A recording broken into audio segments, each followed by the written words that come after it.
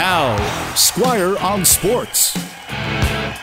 Well, I'm guessing the Vancouver Canucks have a plan to gradually get themselves in the Stanley Cup contention. I mean, Jim Benning did say in 2 years he feels they'll be at that stage with their core group of players that he mostly drafted outside of Bo Horvat. That was a Mike Gillis draft pick.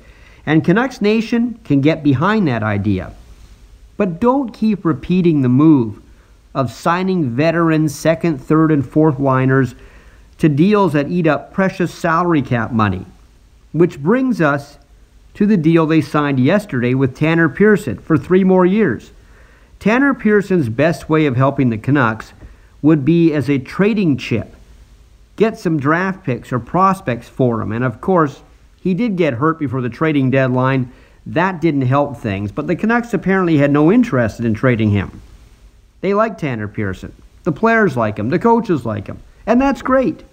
Like him from afar. Hang out with him in the off season.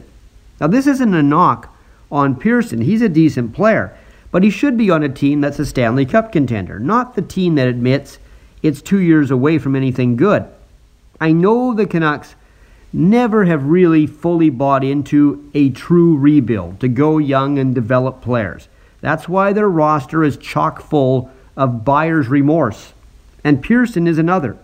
Unless the Canucks salary cap is higher than everybody else's in the NHL, or they're going to get Elias Pettersson and Quinn Hughes to take big discounts this year on their new deals, why not fill the spot Pearson takes with a cheaper player and leave yourself some cap room, or put in one of your young guys in that spot? In 2 years, Pearson will be going on 31 years old. He won't be a big part of the Canucks' future. So why not say thanks and leave him in the recent past? Let him go to a winner while you build yourself into one. Squire on Sports on 980 CKNW.